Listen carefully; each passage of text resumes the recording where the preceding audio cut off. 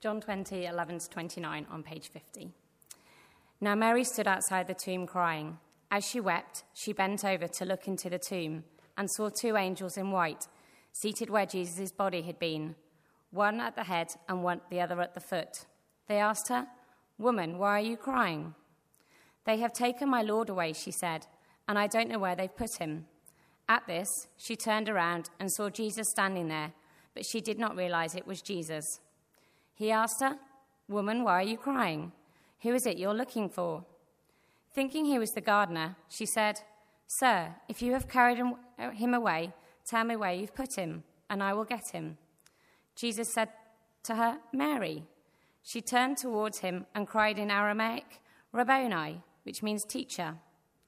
Jesus said, "Do not hold on to me, for I have not yet ascended to the Father. Go instead to my brothers and tell them, I am ascending to my Father and your Father, to my God and your God." Mary Magdalene went to the disciples with the news, "I have seen the Lord." And she said to them that he had said these things to her. On the evening of the first day of the week, when the disciples were together, with the doors locked for fear of the Jewish leaders, Jesus came and stood among them and said, "Peace be with you." After he said this, he showed them his hands and side. The disciples were overjoyed when they saw the Lord. Again Jesus said, "Peace be with you. As the Father has sent me, I am sending you." And with that he breathed on them and said, "Receive the Holy Spirit. If you forgive anyone's sins, their sins are forgiven. If you do not forgive them, they are not forgiven." Now Thomas, also known as Didymus, one of the 12, was not with the disciples when Jesus came. So the other disciples told him, "We have seen the Lord." But he said to them, "Unless I see the nail marks in his hands, and put my finger where the nails were, and put my hand into his side, I will not believe." A week later, his disciples were in the house again, and Thomas was with them.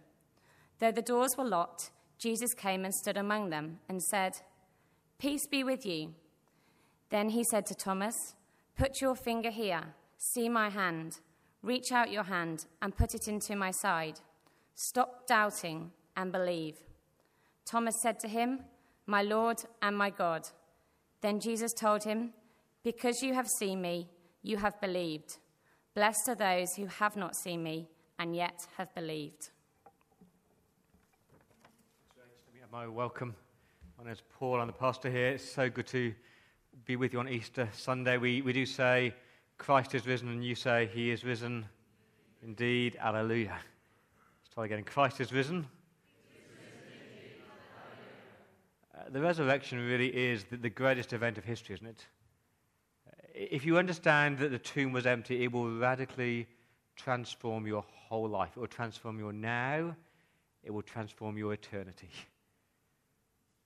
Here's our key verse for Easter. It's on the screen. John 20, verse 29. Jesus told them, "Because you have seen me, you have believed. But blessed are those who have not seen and yet have believed." And put your hand up here tonight if you have seen the empty tomb. Put your hand up if you've seen the bodily raised Jesus Christ. Put your hand up if you've seen the folded grave. We haven't seen it, have we? But put your hand up if you believe. And what does the Bible say? You are blessed because you've seen and you believed. I remember the story I told on Friday about the woman who walked into the jeweler's shop to buy a gold cross and chain. And she said, I don't want the plain one, I want the one with a little man on it. Well, the little man is called Jesus, but the little man is not on the cross anymore, is he? The cross is empty. And the little man is not in the tomb anymore, is he? The tomb was empty. Jesus was raised. The little man was brought back from death to life. He defeated death. Alleluia. He is risen.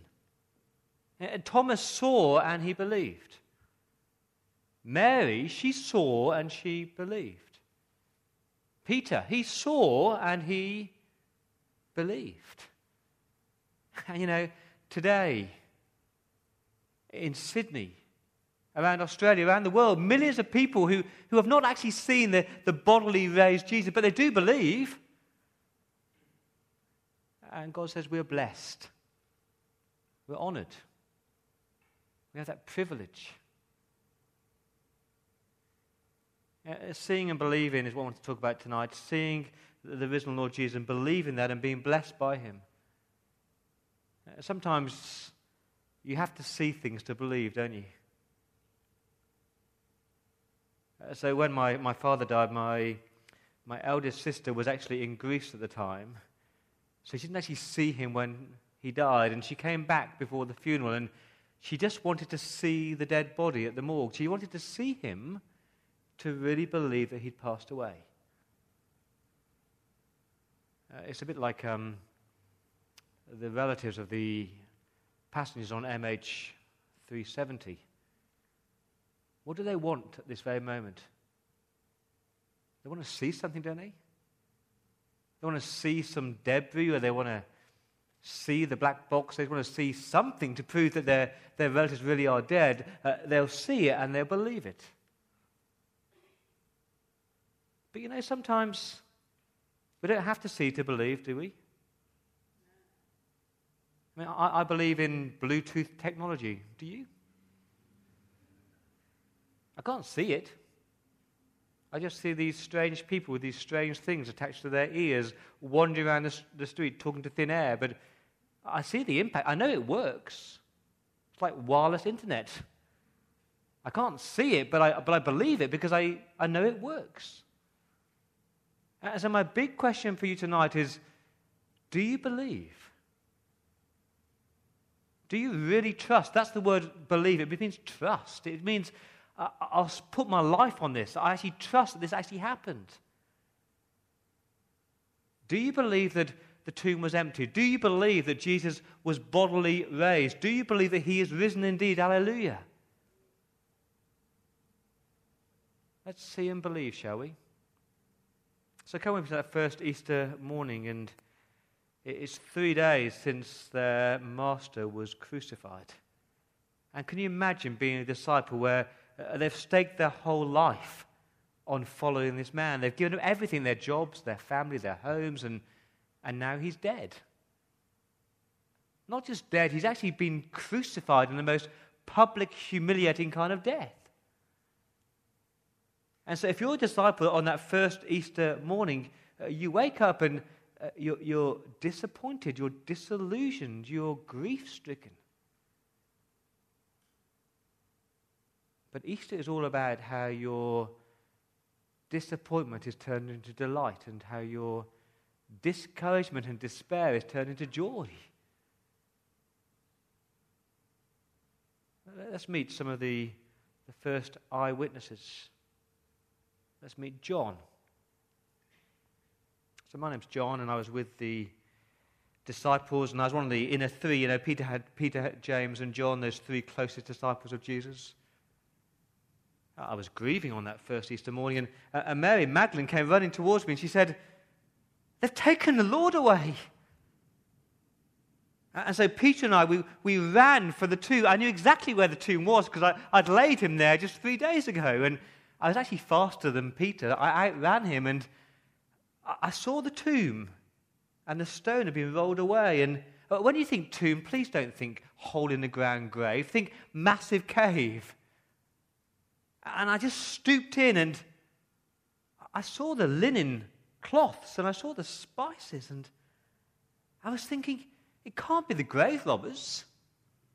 Why would they leave the most precious things, the linen and the spices?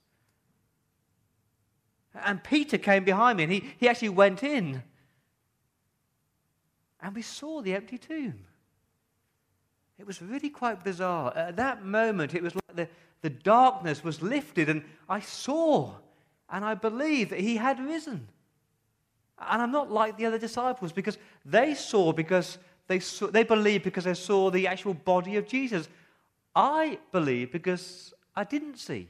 I just saw the empty tomb. That was kind of the motto for my life. Because the tomb was empty, radically transformed my life. Never the same again. Let's meet the The second witness, her name is Mary. And if Mary Magdalene was here tonight, she would say something like this. She would say, "Thank you for listening. I'm aware that in the first century, the witness of a woman bears no weight at all. So thank you for listening to my testimony. And thank you for listening, because many of you know I used to be a prostitute, so you're probably laughing at me right now, but I did see the Lord. I went to the tomb early on that first Easter Sunday, and I saw the stone was rolled away, and I was sure that something strange had happened, because it would take 3 strong men to roll a big boulder away. And I was thinking, who's taken that body? It couldn't be the Jewish authorities, because they wanted him dead. And it couldn't be the disciples, because they didn't really believe he's going to rise again. And so I rushed to find Peter and John. I said, "They've taken the Lord away." And I just stood there, and I was sobbing. It was like the tears were just rolling down my face. And I just peeped inside the tomb, and I saw these 2 angels. And they spoke to me, and they said, "Woman, why are you crying?"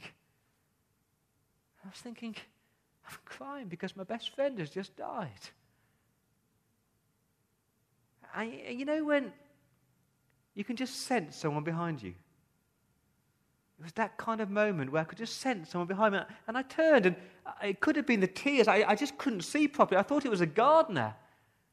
And he spoke to me, and he said, "Woman, why are you crying?" I'm thinking, stupid question. I'm grieving. Who are you looking for? I think it's a stupid question. I'm looking for Jesus.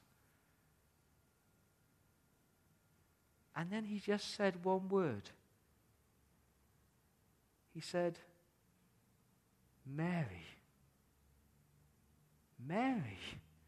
It was the tone. I recognized it straight away. I said, "Rabboni, teacher, it is you." And then I realized they weren't stupid questions. They were profound questions. Why was I crying? I should have been rejoicing because the tomb was empty. Who was I looking for? I was looking for a dead man. I should have been looking for a living man. That's my story. I'm Mary, and I met the risen Lord Jesus. I saw, and I believed. Next would be the 10 disciples who were gathered together in that room that night, and Judas wasn't there because he betrayed Jesus, and Thomas wasn't there that night. And they'd say something like this. They'd say, "We were gathered together in this closed room, and we'd locked the doors because we were really afraid of the Jews. I mean, they just killed Jesus, and they're going to kill us. We were absolutely terrified." And it just happened. Jesus just appeared into this room. It was like the body that could go through the grave clothes could just walk through closed doors. And we were just like, whoa, how did that happen? And then he spoke. He said, "Peace be with you." Peace be with you. It's extraordinary. The last thing we heard him say was, "It is finished." The next thing we heard him say was, "Peace be with you." And we're kind of like, this can't really be Jesus. And then he just did this. And he showed us the scars. And it was really bizarre, because just days earlier we had seen his body had been torn to pieces by that cat and nine tails. He'd been whipped until his skin was ripped off his back. But all that had healed completely. But not the scars. One scar there, and one scar there where the nails had been. And one scar here where the spear had been thrust into his side. And we saw the scars. And we heard him say, "Peace be with you." And we saw him. We saw him. And we believed. The final witness would be Thomas. And if Thomas were here tonight, he'd say something like this. He'd say, "I'm a bit peeved, really. Why was I called Doubting Thomas? It wasn't my fault I wasn't there that night. For the rest of history, I'm labelled the Doubting Thomas. I'm not really doubting. I was just a bit sceptical because, dead people don't rise, do they? Anyway, they came to me and said they'd seen the Lord. I'm thinking, have you drunk something? Are you on something? I said, unless I actually see the nail marks and the mark in his side, I won't believe. It was about a week later, and again, the room was locked, and Jesus just appeared. And it was kind of like he'd read my mind. He came up to me and said, Thomas, just put your hands where my nail marks are. And put your hand in my side. Stop doubting. And believe. I didn't actually need to put my hands into his scars. I could see. I could believe. I just fell at my feet and I said, my Lord and my God.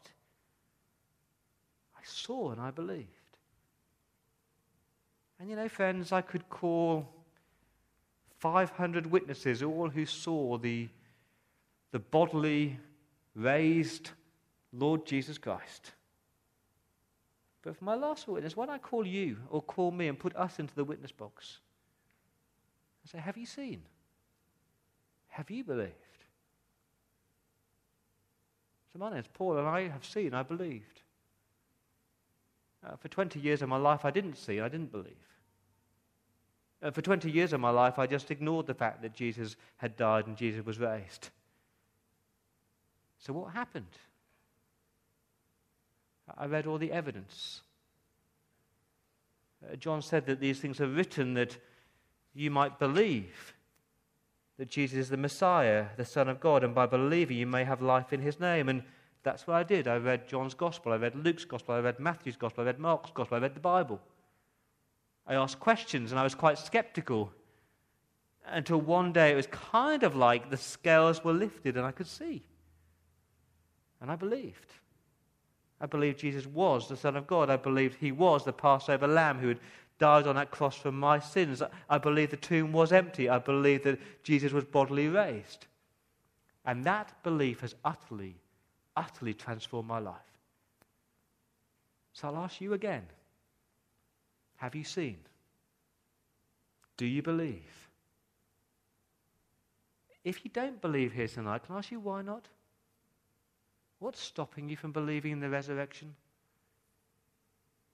It could be your intellectual pride. That was me, really.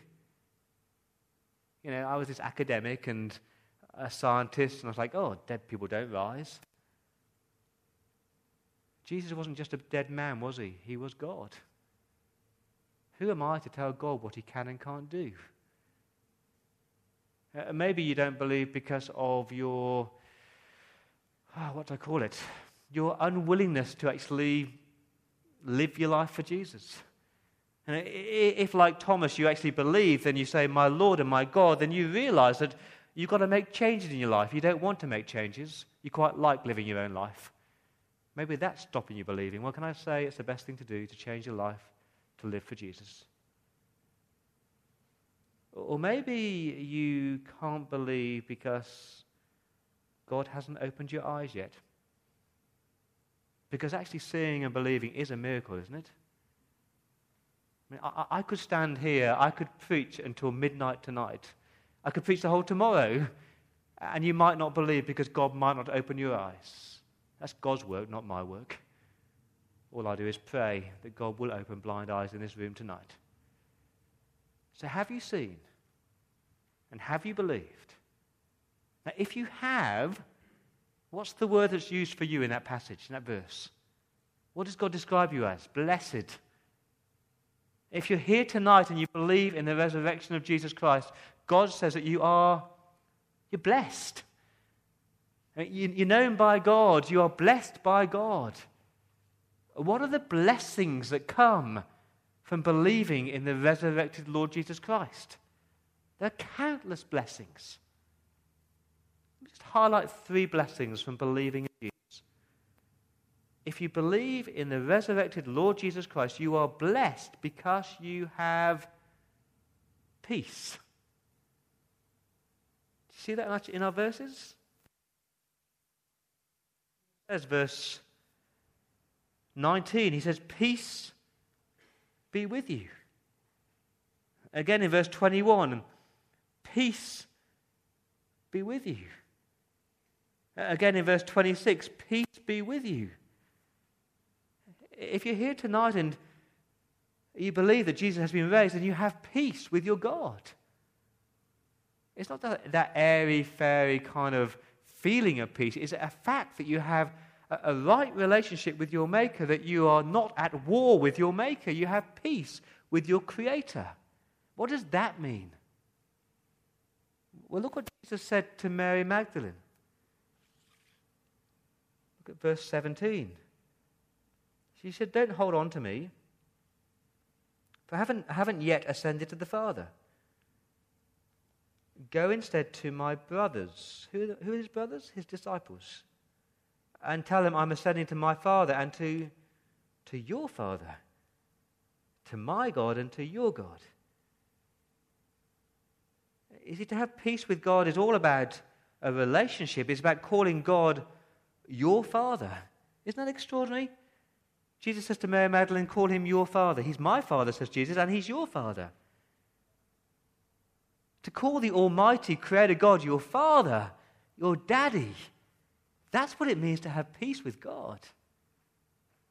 That you have access to your Heavenly Father. You can talk to him about anything. He hears everything. He's always there for you. He cares for you. He's kind to you. He guides you.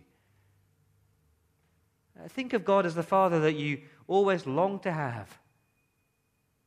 Always good, always kind, always there.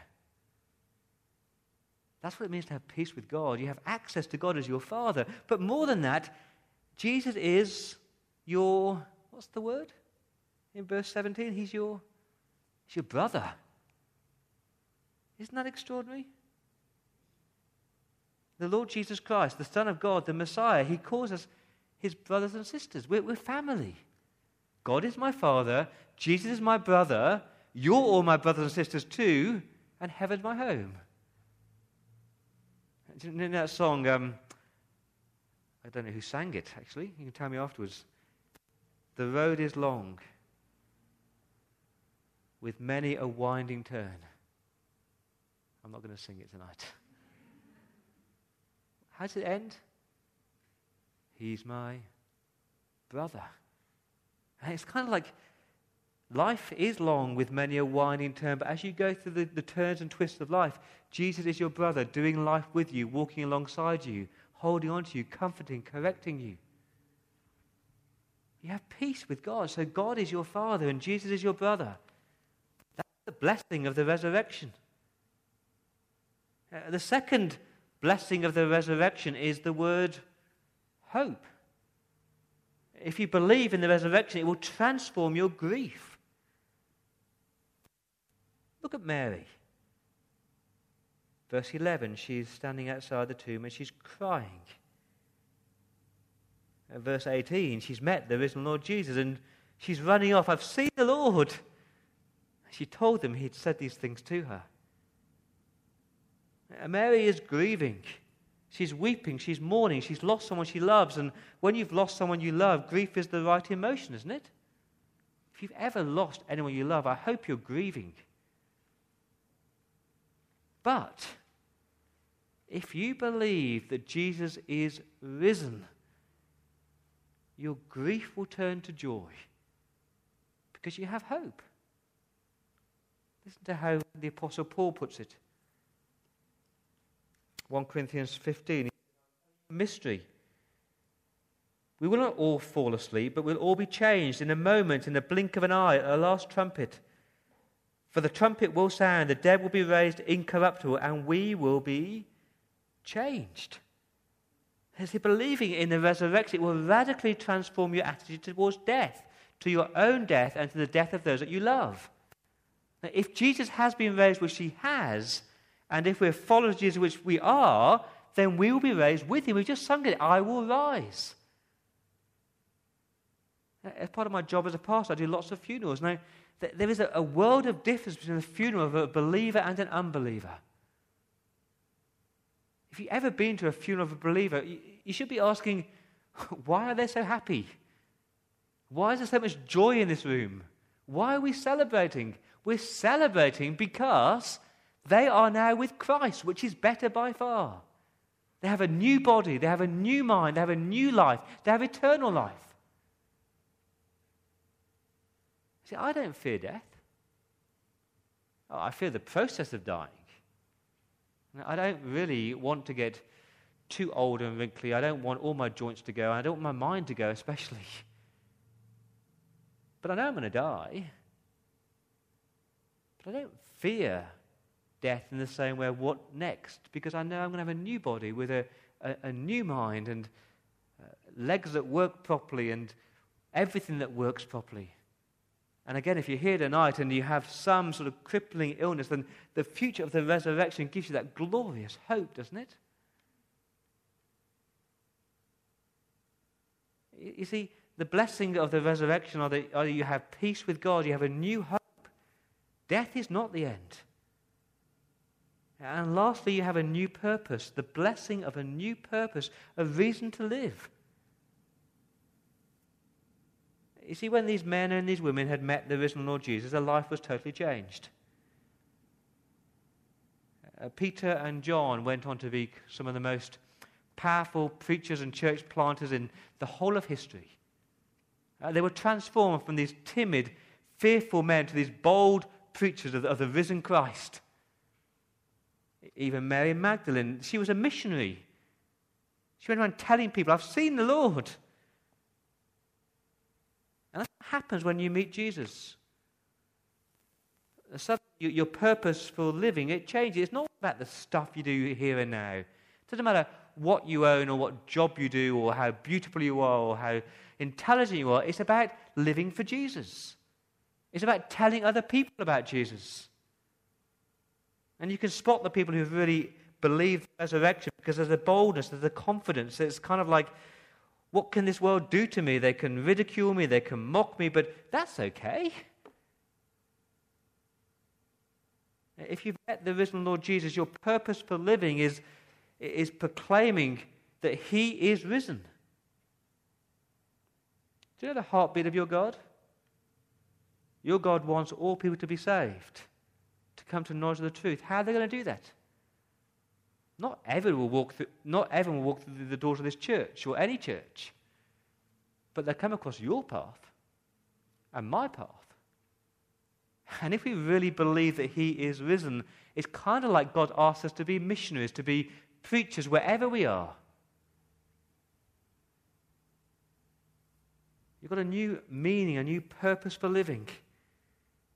Your life is different. And people say, why do you do that? Why do you go to church? Why do you go to Bible study? Why don't you do this? And you say, because of the resurrection. I'm living for Jesus. Let me just say, if the resurrection is not true, if Jesus is not risen, just get up now and go home.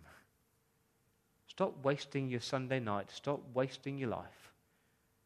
Go and get the best job you can possibly get with the shortest hours and the biggest pay, and eat, drink, and be merry.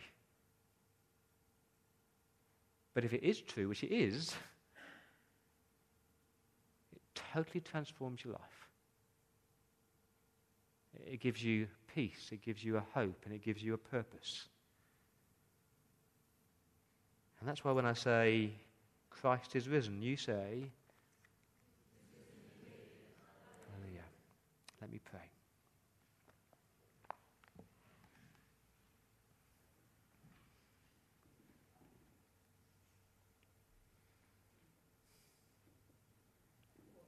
Oh, Lord God, we sit here tonight in absolute awe and amazement that the tomb was empty.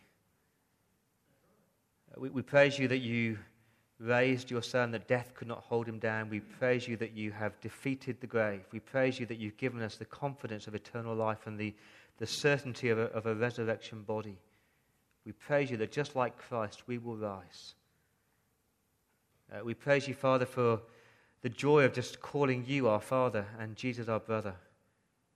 We praise you for the hope that you give us, that even though we suffer and even though that we grieve, we do that with hope because of the resurrection.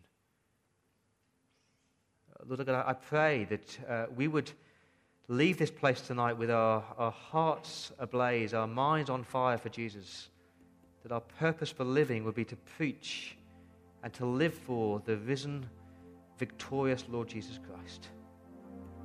In his name we pray.